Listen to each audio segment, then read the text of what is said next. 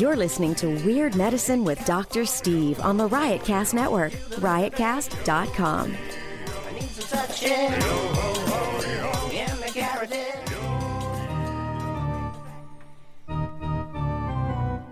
I've got diphtheria crushing my esophagus. I've got Ebola virus dripping from my nose. I've got the leprosy of the heart valve, exacerbating my incredible woes. I want to take my brain out and blast it with the wave, an ultrasonic, echographic, and a pulsating shave. I want a magic pill for all my ailments, the health equivalent to Citizen Kane. And if I don't get it now in the tablet, I think I'm doomed and I'll have to go insane. I want a requiem for my disease, so I'm paging Dr. Steve. Dr. Steve. It's Weird Medicine, the first and still only uncensored medical show in the history of broadcast radio and the longest running show on this channel. Why am I doing the Sirius XM opening?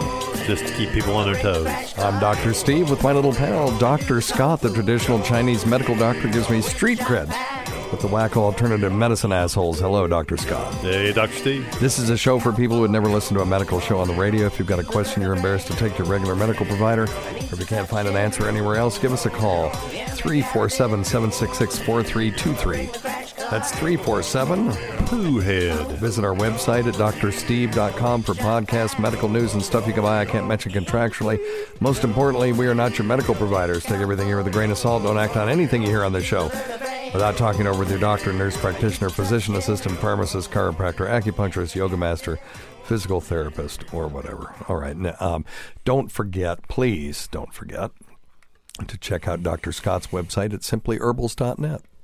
Simplyherbals.net. Herbals, that's right. For the greatest, and I say this without hyperbole, the greatest nasal spray ever made. 'Tis the season for it, too, by the way. We are selling it like it. We can't keep it on the shelves. By the way, I've got something to give you. I've got some, you see that Bobby Kelly tag that we used for backstage passes? Mm-hmm. They're very nicely laminated with a little lanyard, and it's kind of a cool, rare comedy memento, yes, souvenir, and I'll give you 20 of them. So the next 20 people that order something from your Simply Herbal site can get one of those. Oh, cool!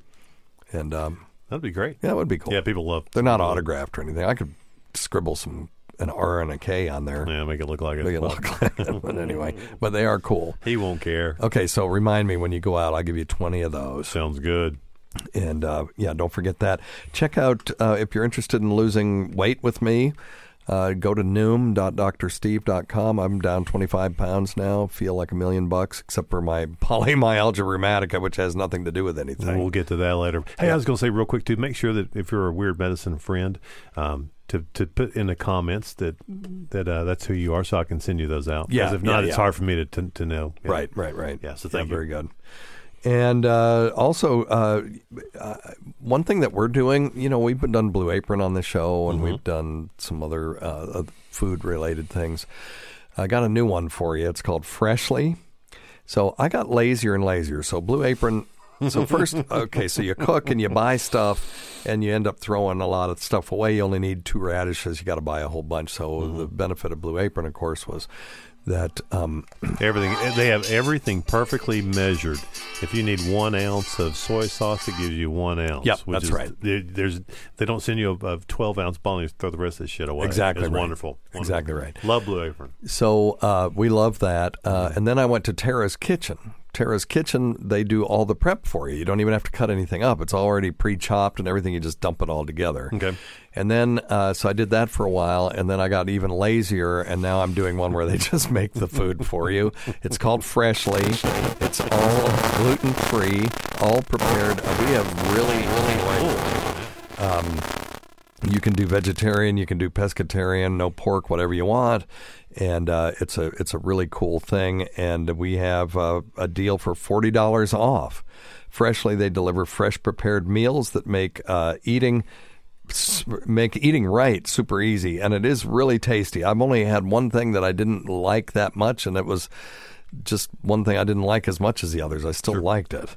You can use my link to get 6 dinners for $39 for 2 weeks. That's $20 off each week. Give it a try and let me know what you think. Go to freshly.drsteve.com. It's freshly.drsteve.com.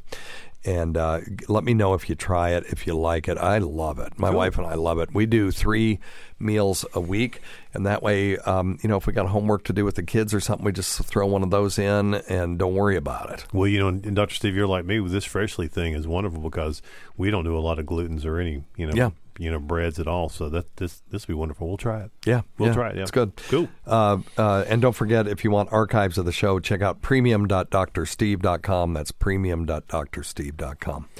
And for $1.99 a month, you can get access to all of our archives. And if you use the offer code FLUID, you get even a better deal than that for the first 3 months.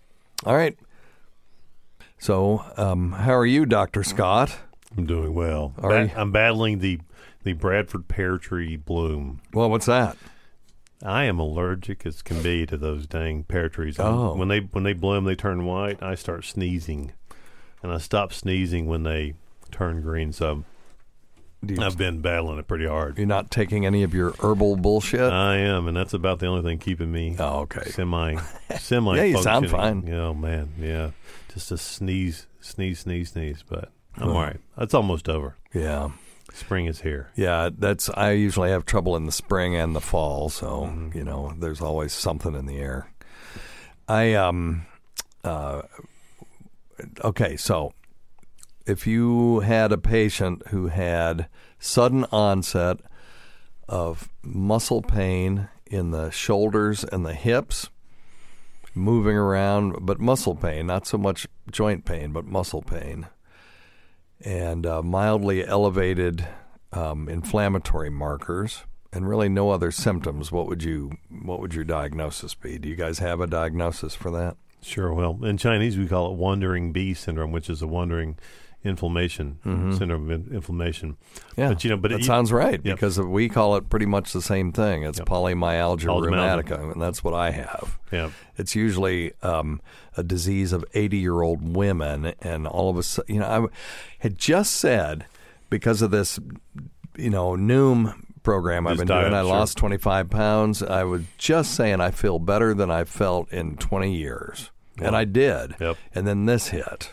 It's got nothing to do with anything. What's up? Your SED rate's up? Just very hardly. Okay. But in polymyalgia rheumatica, so let's talk about what that is. It's a syndrome generally found in people over 50. A lot of times you'll see it in little old ladies that are over 80, where they have proximal muscle pain. Mm-hmm. So I have muscle pain in my hips. And it's not like I worked out. It's a different kind of pain, and it keeps me up at night. And I feel like shit. So I got put on some steroids, and that made it better. So that kind of confirms the diagnosis. There's no blood test or biopsy or anything like that you can do to prove that you have it. So it's clinical. But polymyalgia rheumatica, I hope nobody in the audience ever gets it. It sucks. Mm-hmm. So what's the underlying? Because I'm assuming it's autoimmune. We guess. I already had one autoimmune disorder where I had that inflammation in my eye. Oh, that's right. God, I remember that. How many years ago was that? That was a bunch of years ago. But I had what's called posterior uveitis, and that's an inflammation of the back of the eye. And my vision went from 20/20 to 2200 in one day. And I had to get steroid injections in the back of my eye. I remember that, yeah. And one time actually in the eyeball itself. So if you want to see me getting needles stuck in my eye, go to youtube.com/Lobster Johnson, or just Google Dr. Steve gets an injection in his eye, I think it is. But anyway. Have you changed anything else diet-wise? Yes. Eating more? No, I know you don't eat grains. Diet. It's not diet. But don't you think but diets can certainly... well, yeah, but the thing that I've changed recently was I got put on blood pressure medication. Okay. Because my blood pressure's been running up a little bit. I've always had 120 over 70. So, I hit 63. I'm falling apart. You're an old fucker now. And so I did look it up, and it can cause this. So I'm off of it. My blood pressure is not high enough that being off of it for a couple of weeks is going to make any difference. So we've got some old Chinese herbs for blood pressure we can put you on. Well, there you go. For sure. Yeah. See if it. Well, I'm probably going to come see you for this muscle pain. And when I first started on the steroids, it kind of just went away. But like today, I've been sitting a lot, and that's the problem with polymyalgia rheumatica too. Is there's this thing called gel phenomena, and when you're up moving around and you're kind of fluid, you feel okay, and then when you sit down and like you're watching a movie or something, you'll stiffen up. It's like stagnation. Well, it's exactly what it is. It's the gel sets in. Right. Yeah, in Western medicine they call it gelling, but it's where you mix up a bunch of gelatin and let it sit, and then all of a sudden it kind of stiffens. That's really what's kind of going on with me. So. It reminds me of the old. Of course, we're all huge John Prine fans here. I don't know if everybody else is, but he talks about in one of his songs. If you've ever seen blood, laying on the pavement, it looks like a shadow. Because it becomes gelatinous and loses its color, becomes gray. And that's kind of what. And so in Chinese medicine we call it stagnation. So what you're getting is a stagnation of that blood and the energy through those joints, and it gets lodged up in those muscles, and you get pain. Yep. It's a stagnation situation. I'm just looking to see how you can find it. So I don't know. I'll have to do one of those bit links, but it just go to youtube.com/Lobsta Johnson. It's LOBSTA Johnson, all one word. And then you can see me getting a needle that's stuck in my eye. We're going to put you on some curcuma, some turmeric, because it's been shown in head-to-head studies with steroids in cases like this to be equally as effective. Okay, I'll try it. Yeah, so I'll get you some of that too. I'll try it. Absolutely, I'll try it. We'll get you some. All right.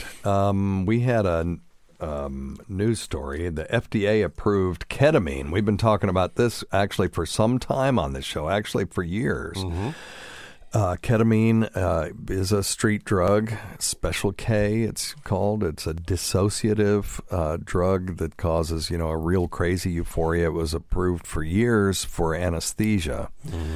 And people started abusing it when they'd come out of anesthesia, and they'd kind of be hallucinating and stuff like that. So I guess some people like that. But what they found was used off-label, and we'll use it like if I've got someone with rectal cancer and they've got a tumor or an ulceration or an inflammation of the rectum, we'll make ketamine suppositories. And very little of it gets absorbed, but it really is an excellent analgesic for topical mucous membranes and stuff like that. You can compound it into a little topical cream. That's cool. Well, we compound it into suppositories, and you just shove it up your ass. But you can compound it into topical creams as well for people who have really bad symptoms. And so they found that this stuff was really effective for depression, but it was so off-label you couldn't really give it to anybody. And the problem with depression is the medications we have, particularly the selective serotonin reuptake inhibitors, or SSRIs like Prozac, Paxil, and Zoloft, take weeks for them to reach peak effect. And we used to say 2 weeks. Really, it's more like 8 or 16 weeks. Oh, wow. Same for the You're depressed. That's a long damn time. Yeah, Same for the SNRIs. Yep. And they have withdrawal syndromes. And, they've got other adverse effects that come with any medication. There's always going to be some adverse effects, but sexual side effects are a big issue with those medications. Erectile dysfunction, loss of libido, delayed ejaculation, that kind of stuff. Or anorgasmia in the case of women. So we've always been hoping for yet another type of drug that we can use in depression to see if we can, get people feeling better using a different mechanism. So anyway, the U.S. Food and Drug Administration today approved Spravato. It's esketamine nasal spray in conjunction with an oral antidepressant for the treatment of depression in adults who have tried other antidepressant medications but have not benefited from them, a.k.a. treatment-resistant depression. Now, in the past, if you had true treatment-related or treatment-resistant depression, about all we had left was shock therapy. Right, ECT. And electroshock therapy or electroconvulsant therapy is pretty damn effective, and it's not like what you saw in One Flew Over the Cuckoo's 40 Nest. years ago, no. It's not like that. It No. really never was. I've seen it, and I saw the person's toe twitch. That was all, and maybe their eyes flutter. I have a couple folks going through ECT right now. Really? Yeah, and they're doing well. Yeah.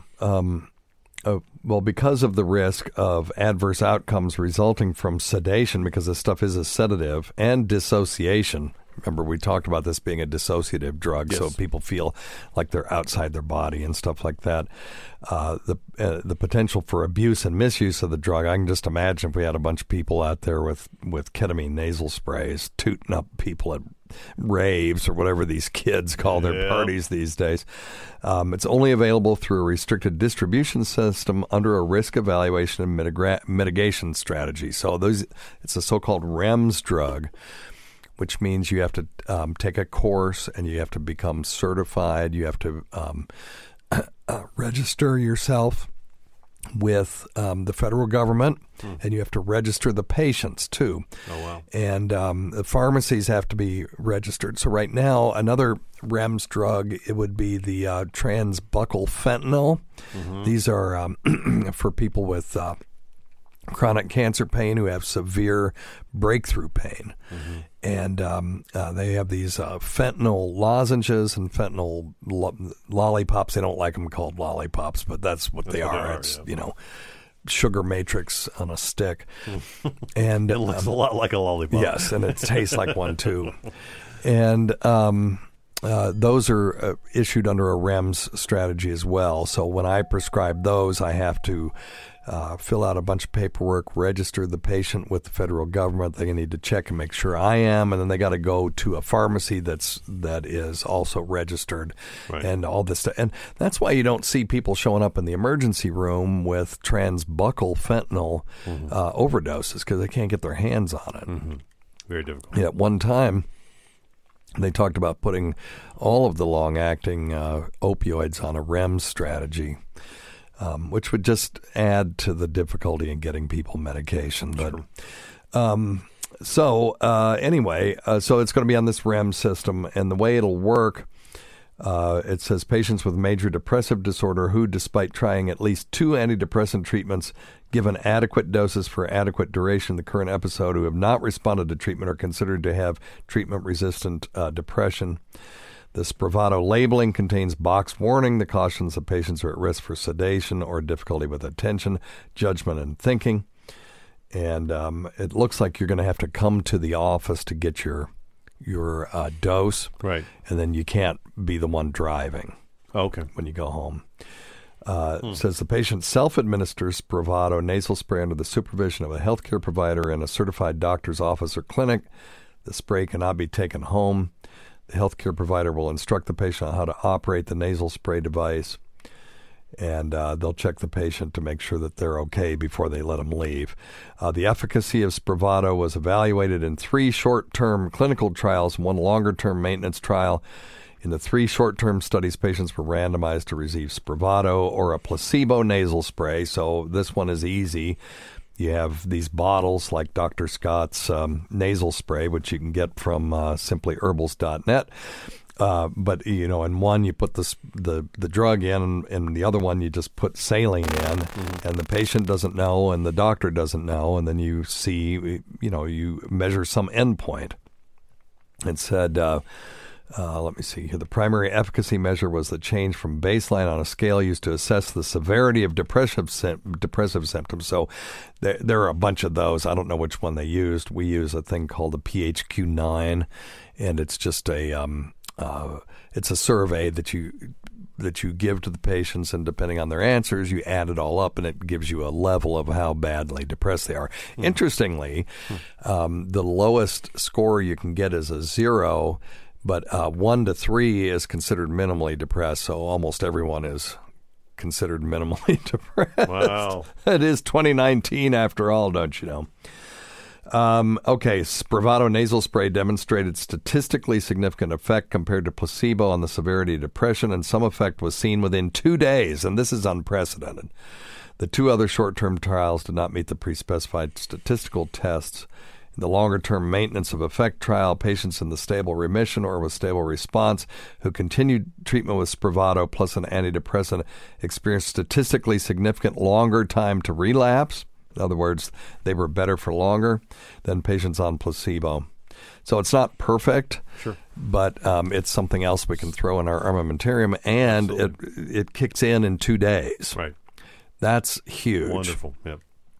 So if I have a hospice patient who only has, 30 days to live, they don't have 8 weeks to wait for their antidepressant to kick in. Right. We can bring them in and give them the Spravato, and hopefully in 2 days they start feeling better. Gotta be wonderful. Yeah. That's great news. So anyway, FDA approves ketamine. Mm-hmm. Cool.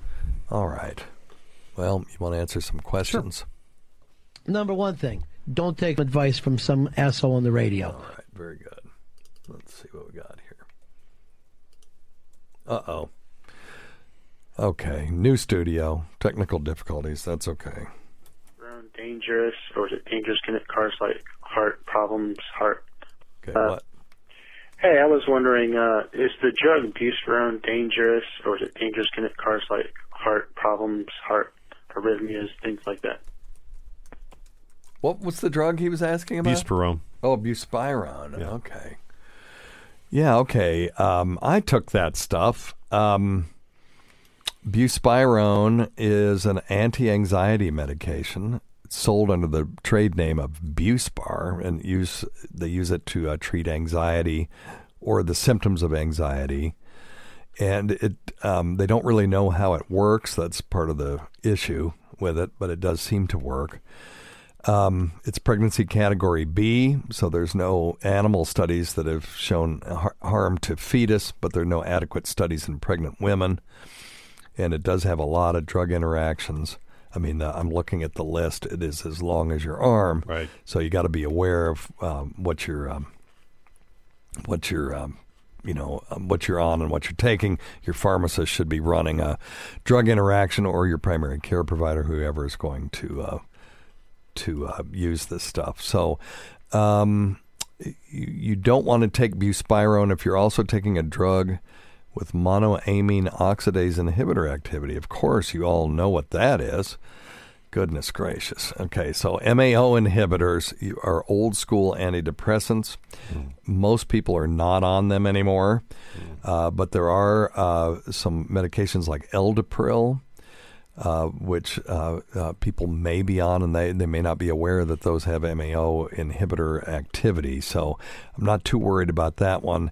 It also adds to the effect of alcohol, etc. So let me look at the adverse effects, see if there's anything cardiac.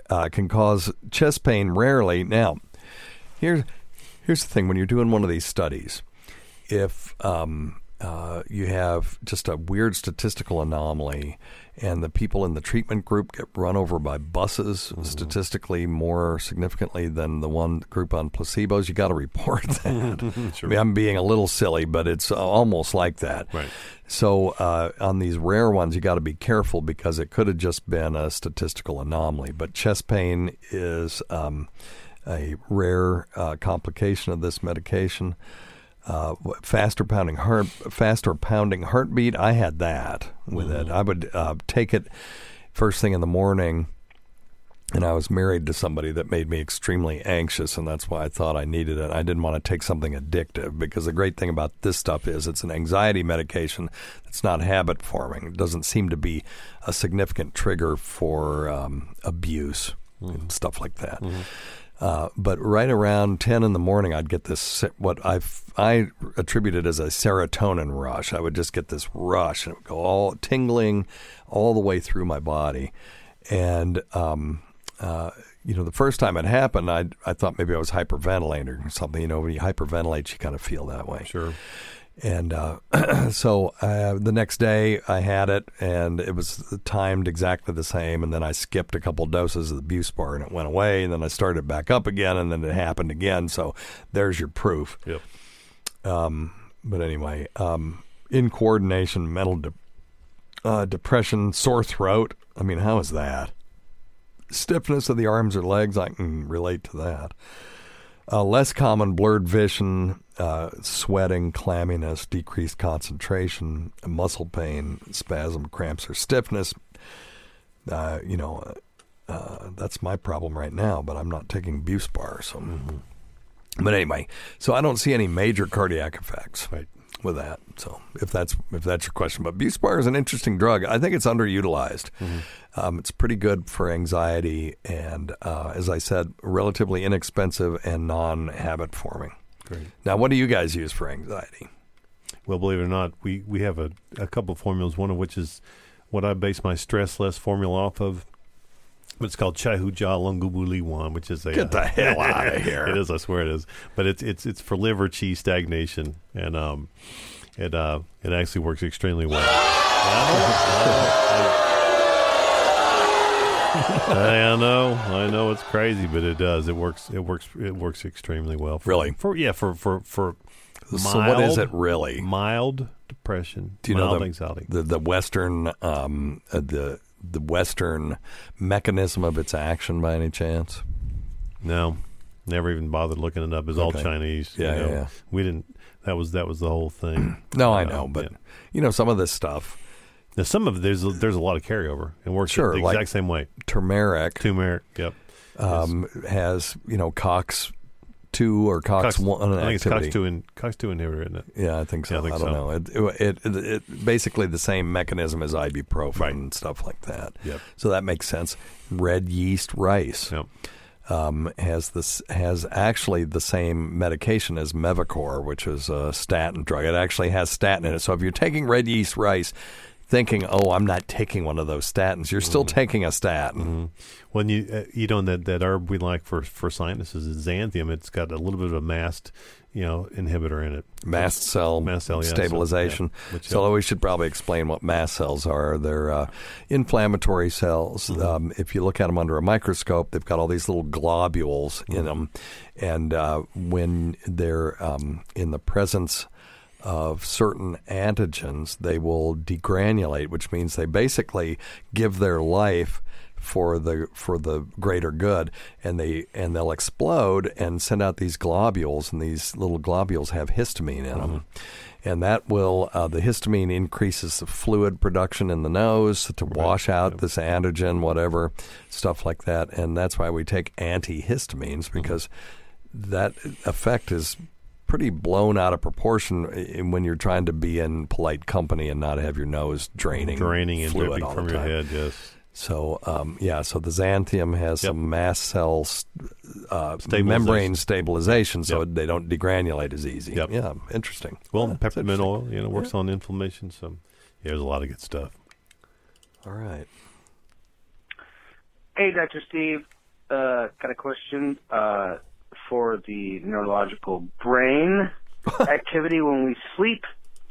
Is it, I guess when you go into REM sleep and you have dreams, your body's fixing itself in sleep. But let's say you don't have dreams. Now, having said that, between dreams and not having dreams, do you think that your body's working itself for fixing it more? Because sometimes, a lot of times for me, I have a lot of dreams during the night. So it's kind of like your brain's supposed to be not shut down, but your body's shut down to help it, and it's fixing itself because it's coming from the brain or whatever necessary, whatever. But if you're having a lot of dreams, is it like going, fuck the body, I got dreams to do? My question to that is there something there? Here's the thing: nobody really knows, and we don't know how the brain works. So when the brain doesn't work right, it's hard for us to fix it. We don't know what consciousness is. After all this time, we still have no clue how this sort of recursive loops of neurons can create a thing that goes, "Hey, I'm here." Mm-hmm. It's the and that's kind of the cool thing about the brain is it does so many interesting things. Not only all day long with sleeping and keeping us balanced and how many tasks do we manage every single day? But at nighttime, which is one of the things that I talk to people about all the time, is helping people with anxiety and specifically anxiety disorders is how to use that sleeping brain when you're having anxiety. Right? Okay, being able to differentiate between something that needs your attention versus something that doesn't need your attention. For instance, at nighttime, you're laying there at night, you hear the air conditioner kick on. Your brain doesn't move. Maybe you hear your husband or wife snoring. Brain doesn't kick on. But if you hear a fire truck going down the street, your brain or a knock on your door, and your brain says, "Wait a minute, that's important. Let's right. That is interesting. There's something that's vigilant. Let's bypass it. Let's bypass this thing that says, hey, this isn't important. Put this down here in the okay level." And to me, that's the most incredible thing. And I don't think anybody has any idea exactly what that mechanism is. Yeah, there has to be some subroutine that is monitoring what's going on outside, because you can be woken up. If your kid comes in your room and saying your name, you'll wake right up. Right. And as your wife saying your name, it doesn't bother you at all. That's right. No, completely ignore that.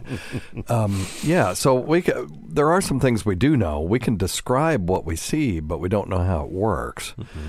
So, or why we sleep. We think that there's some repairing going on. Mm-hmm. Healing of the body. I guess. Yeah, almost has to be. Almost has to be, but maybe not. Because God, you feel like fucking shit when you don't sleep. Right.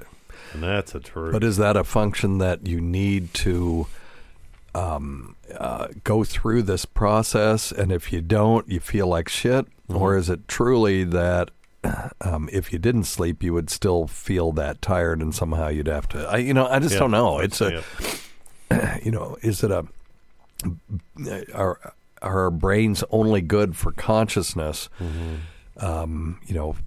A certain number of hours during the day, and then they've got to, because things build up in it and have to be cleared out, and the only way they can do that is for you to be unconscious during that. I don't know. Right. Nobody really knows. I don't care what they say. They think they know, but they don't know. I wonder, and you may know the answer to this question, but I wonder what just at nighttime, let's just say your body kind of goes into a slow down, pause, cruise control, whatever you want to call it, where it uses a whole lot less energy. I'm just wondering how much energy the brain uses versus the heart or the liver or other organs. You know what I mean? I don't know if anybody's ever. I don't know, but I do know that the body will basically shunt blood to the brain at the exclusion of all other organs. Yeah.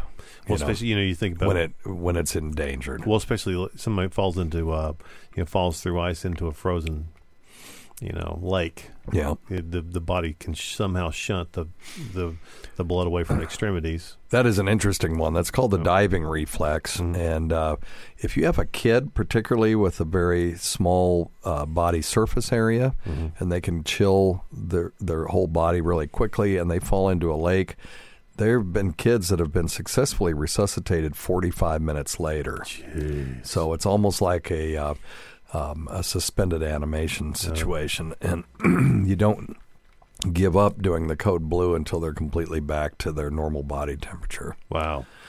So, and you're not going to be in too big of a hurry trying to get them back into their normal body temperature. No, gradual rewarming is better. Yep. Pretty interesting. There's a whole lot of shit we still don't know. Yeah. And neurology and immunology are the two big final frontiers of medicine. Mm-hmm. So let's talk about what we do know about sleep. So you got these 4 stages, right? Stage 1 is the lightest stage. You have slow eye movements and you're drowsy. You can be easily disrupted. This is where, if the cat knocks something off the table, right, you'll wake right up. Right. Your muscle tone relaxes, but you're not paralyzed. Now, this is where you can get those things called hypnic jerks, mm-hmm. where what I'll be doing is I'll be falling into sleep, and then boom, it'll be like someone it's almost like I'm having a dream that somebody kicked a soccer ball and they kicked it right at my face and I have to duck, and you jerk. And those are hypnagogic episodes because they're hypnagogic because you're going into sleep. Okay. Now the episodes where you wake up, and we'll talk about this in a little bit, and you're paralyzed. Have you ever had one of those? No. I've had sleep paralysis. No, I've had the hypnagogic thing, but mine's always a baseball coming at my head. Yeah, well, you were a baseball player. Standing in the batter's I was box. a soccer player. So ball there you comes, go. it's like, yeah. so bizarre. But if you ever have sleep paralysis, right. that's where you wake up and you're paralyzed and then you're hallucinating. You're good because the brain is still dreaming, but you're conscious.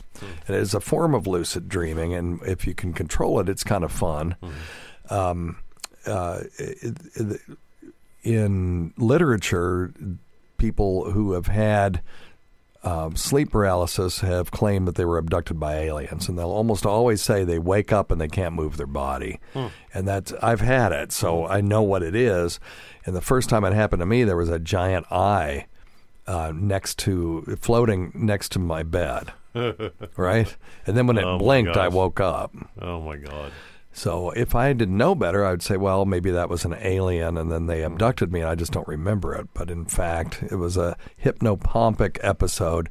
Hypnopompic meaning that you're emerging from sleep. So hypnagogic, you're descending into sleep. Hypnopompic, you're descending out of sleep. Gotcha. So anyway, so stage one's when you have those hypnagogic episodes. And then stage two is the first actual stage of non-REM sleep.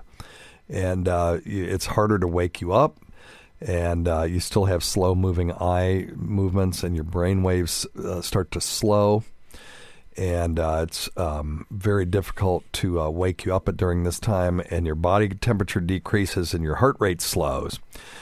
And then stage three is deep sleep, or deep non-REM sleep. They call this the most restorative stage of sleep. It consists of certain variety of brain waves on a EEG, and awakenings are rare, and it's difficult to wake somebody in stage three sleep. They're the ones where you're going, hey, wake up, wake up, wake up.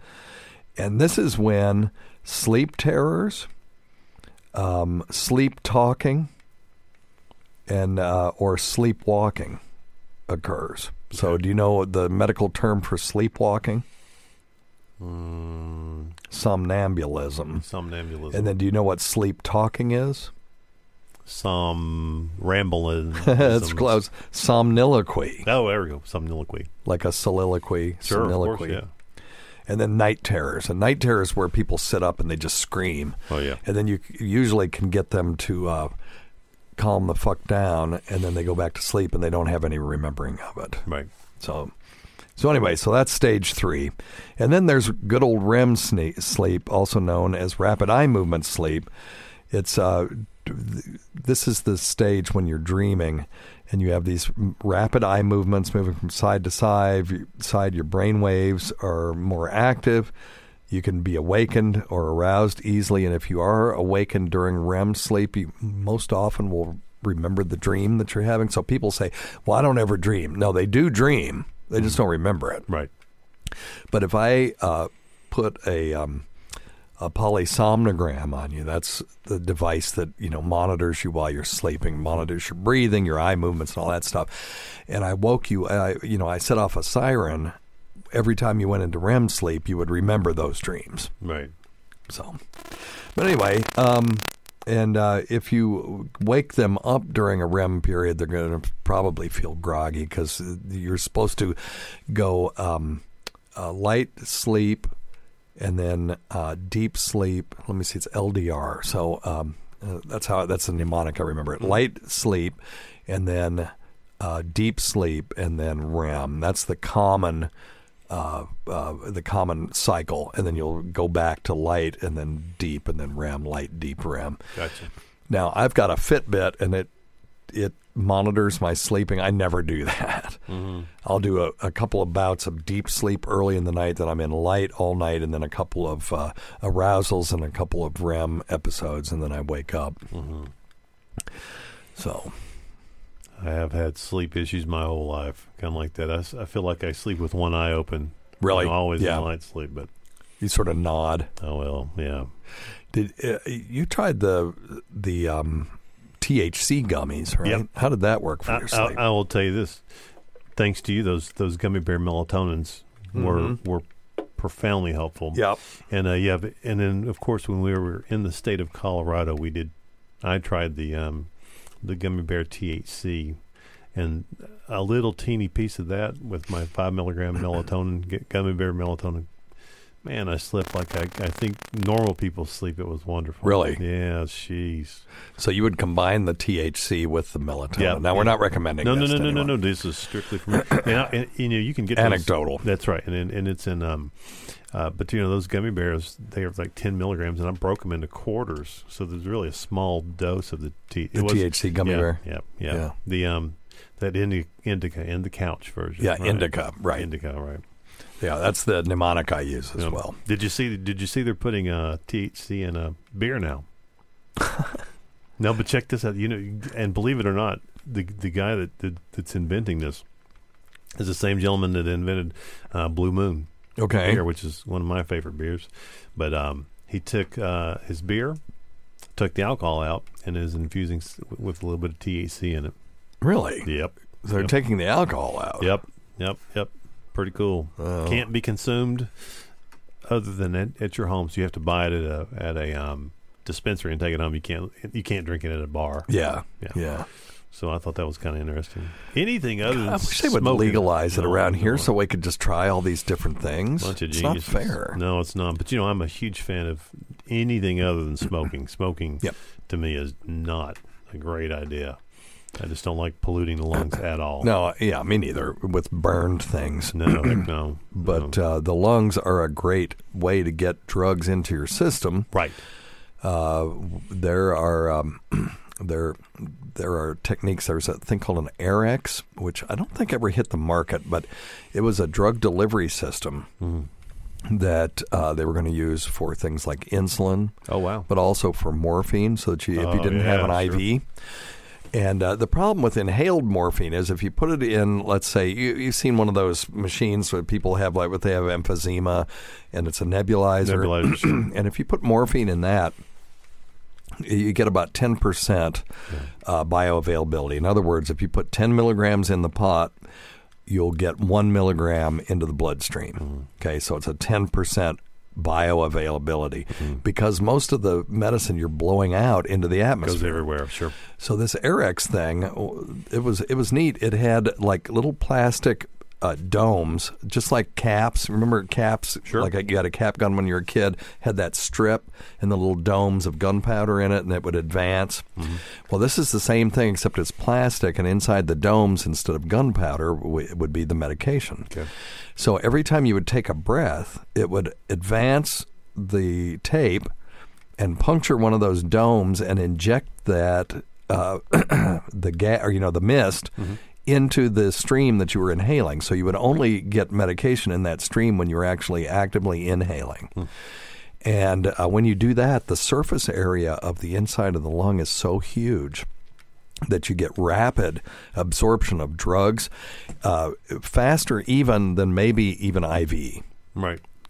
Which you think, well, IV's the fastest. Say, well, okay, yes, but you inject it. It's got to go up the arm, and it's got to work its way into the circulation, got to hit the heart, and then it's still not mixed up. It's not gone everywhere yet. But it has to break down and be dissolved kind of throughout the system. Yeah, or dispersed. It's already dissolved, but it's got to be dispersed through the system, whereas with the inhaled stuff, you're hitting so many capillaries at once that it gets into the system a lot faster. Right. So you figure, nothing can be faster than an IV, but this actually is. And so they can use it for a lot of different kind of drugs. And that's why people enjoy smoking pot, because it gets into their system so quickly. Right. But I don't know anyone that smokes it anymore. I mean, I'm sure there are some people that do, but everything I'm seeing now is all geared toward vaping and edibles. So, yes. And there's this wonderful vaping technology with this EVOD pen and stuff. It's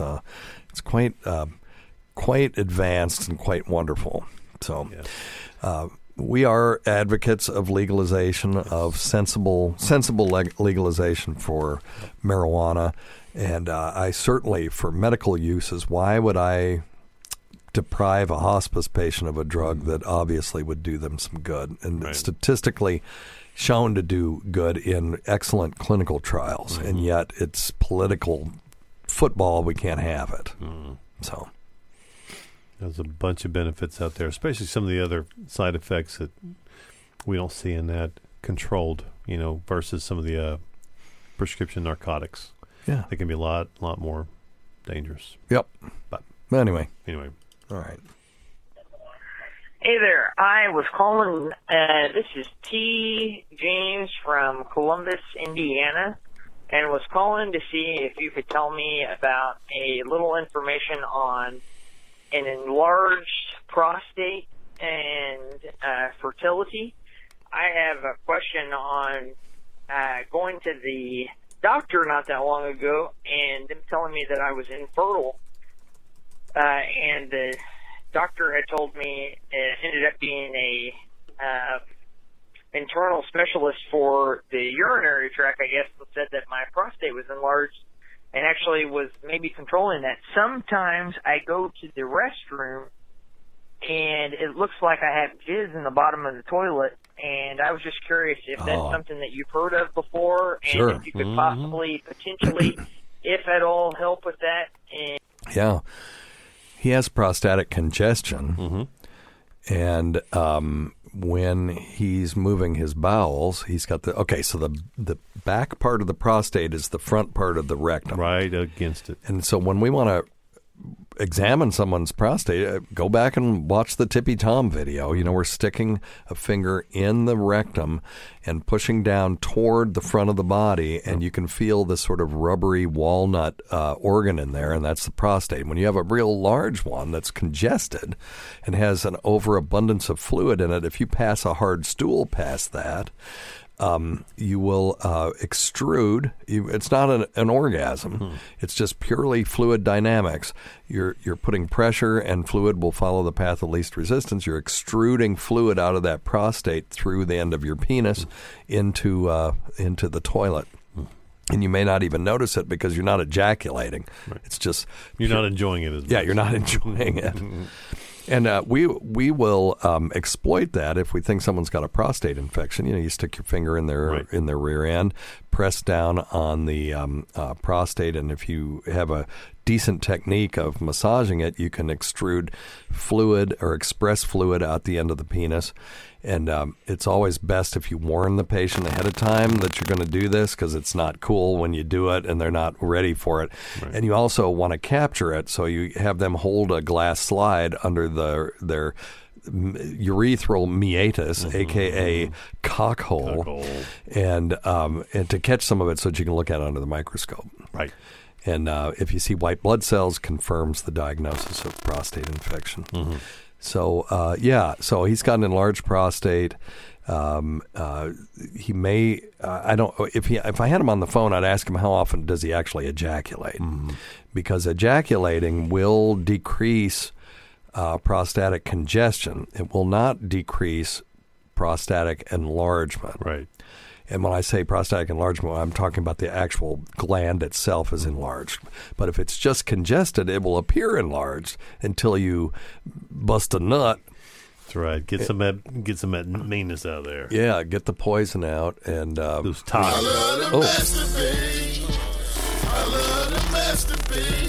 Well, who doesn't? But I would tell him, number one, make sure that if he is taking anything, sometimes, and I have seen this a lot, people taking, especially men taking antihistamines can lead to prostate inflammation. So you could have a little sluggish prostate from that. Or if he has an enlarged prostate, taking an antihistamine will make it difficult for him to urinate. But this will not make him infertile, though. We need to get back to the original question. None of this should cause infertility.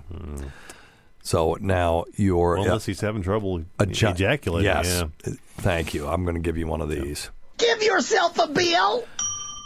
If his prostate is so enlarged that he can no longer ejaculate, then it's time to go get that prostate fixed. But that's a possibility. Yeah. That's the only link I could think of. Yeah. Yeah, because if it's swollen, and he does have a little latent infection in there, that could certainly influence all of, and it's just simple plumbing. Everything gets backed up there, and if you can get it cleaned out, typically. And the other thing is, Dr. Steve, making sure that of course we don't have him on the phone, but if we could talk to him about his bowel movements, make sure everything's nice and soft, and those big giant American turds, giant American turds, exactly right. Got to soften them. We up. do have the biggest turds in the world. Yes, so. Some of them bigger than others. All right, yeah, true. All right. Oh, so go get that checked. Right on. That's our advice on that one. Hey, Dr. Steve, 27-year-old male here. Hey, I've got eosinophilic esophagitis, and I also have strictures in my esophagus that I get that have to be stretched out and fixed. And also, I'm essentially allergic to all fresh fruits and vegetables and go into anaphylactic shock. Oh, jeez. Is there anything I can do to fix any of this, cure this, or help treat it? Thanks. Yes. Wow. Okay, so eosinophilic esophagitis, it's a chronic, actually allergic inflammatory disease of the esophagus. And there's this type of white blood cell called the eosinophil. So we have basophils and eosinophils, and the eosinophils have red granules in them. The basophils have blue granules. And it just has to, and they're not really red and blue in real life. It has to do with the dye we use, right? The stain that we use. And so this stuff, these cells can be real bastards. And they mediate sort of allergic reactions. And so these eosinophils will accumulate in the esophagus, and even though you're using acid-blocking treatments, you'll still have problems with your esophagus, and you can get esophageal stricture, which is what he has. Right. So an esophageal stricture is a narrowing of the esophagus, and you can get food that'll get stuck. Sometimes it'll get so narrow you'll even get, liquid will get stuck and have to, it'll pile up and then have to drain down. It's a real pain. And, the treatment is often steroids and stuff.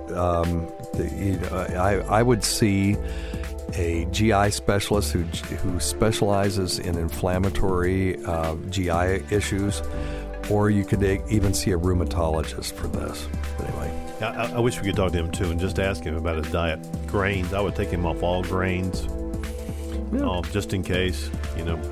Glutens, milk products, etc. If he's allergic to that many things, maybe just changing his diet. Not saying I'm just looking. Cure it. Mayo Clinic here recommends dairy and wheat products. So they're agreeing with you on that one. Yeah, gotta take them off of that first. Yeah, warm foods, warm drinks. The old Chinese way. Keep things moving through the stomach. And staying away from foods that cause the inflammation. Right. And an immunologist can test you for those and see if there are ones that maybe you didn't catch that are causing those. If it start there and then you can get tested later, at least try something. But they'll have them swallow a solution of thickened liquid that has steroids in it. And just to coat the esophagus and try to calm these damn cells down. So, all right, cool. Well, thanks always go to Dr. Scott. Can't forget Rob Sprance, Bob Kelly, Greg Hughes, Anthony Cumia, Jim Norton, Travis Teth, Louis Johnson, Paul Ovcharski, Eric Nagel, Roland Campos, Sam Roberts, Pat Duffy, Dennis Falcone, Rad Bennington, and Fez Watley, whose early support of the show never has gone unappreciated. Listen to our SiriusXM show on the Faction Talk channel, SiriusXM channel 103, Saturdays at 8 p.m. Eastern, Sunday at 5 p.m. Eastern, on demand, and other times at Jim McClure's pleasure. Many thanks go to our listeners whose voicemail and topic ideas make this job very easy. And go to our website at drsteve.com for schedules and podcasts and other crap. Until next time, check your stupid nuts for lumps, quit smoking, get off your asses, and get some exercise. We'll see you in 1 week for the next edition of Weird Medicine.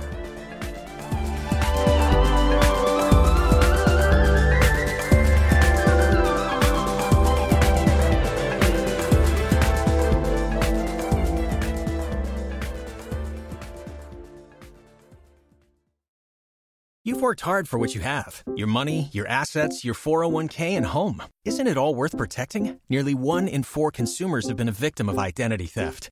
LifeLock Ultimate Plus helps protect your finances with up to $3 million in reimbursement. LifeLock alerts you to identity threats you might miss. And if your identity is stolen, your dedicated U.S.-based restoration specialist will work to fix it. Let LifeLock help protect what you've worked so hard for. Save 25% off your first year on LifeLock Ultimate Plus at LifeLock.com/aware. Terms apply.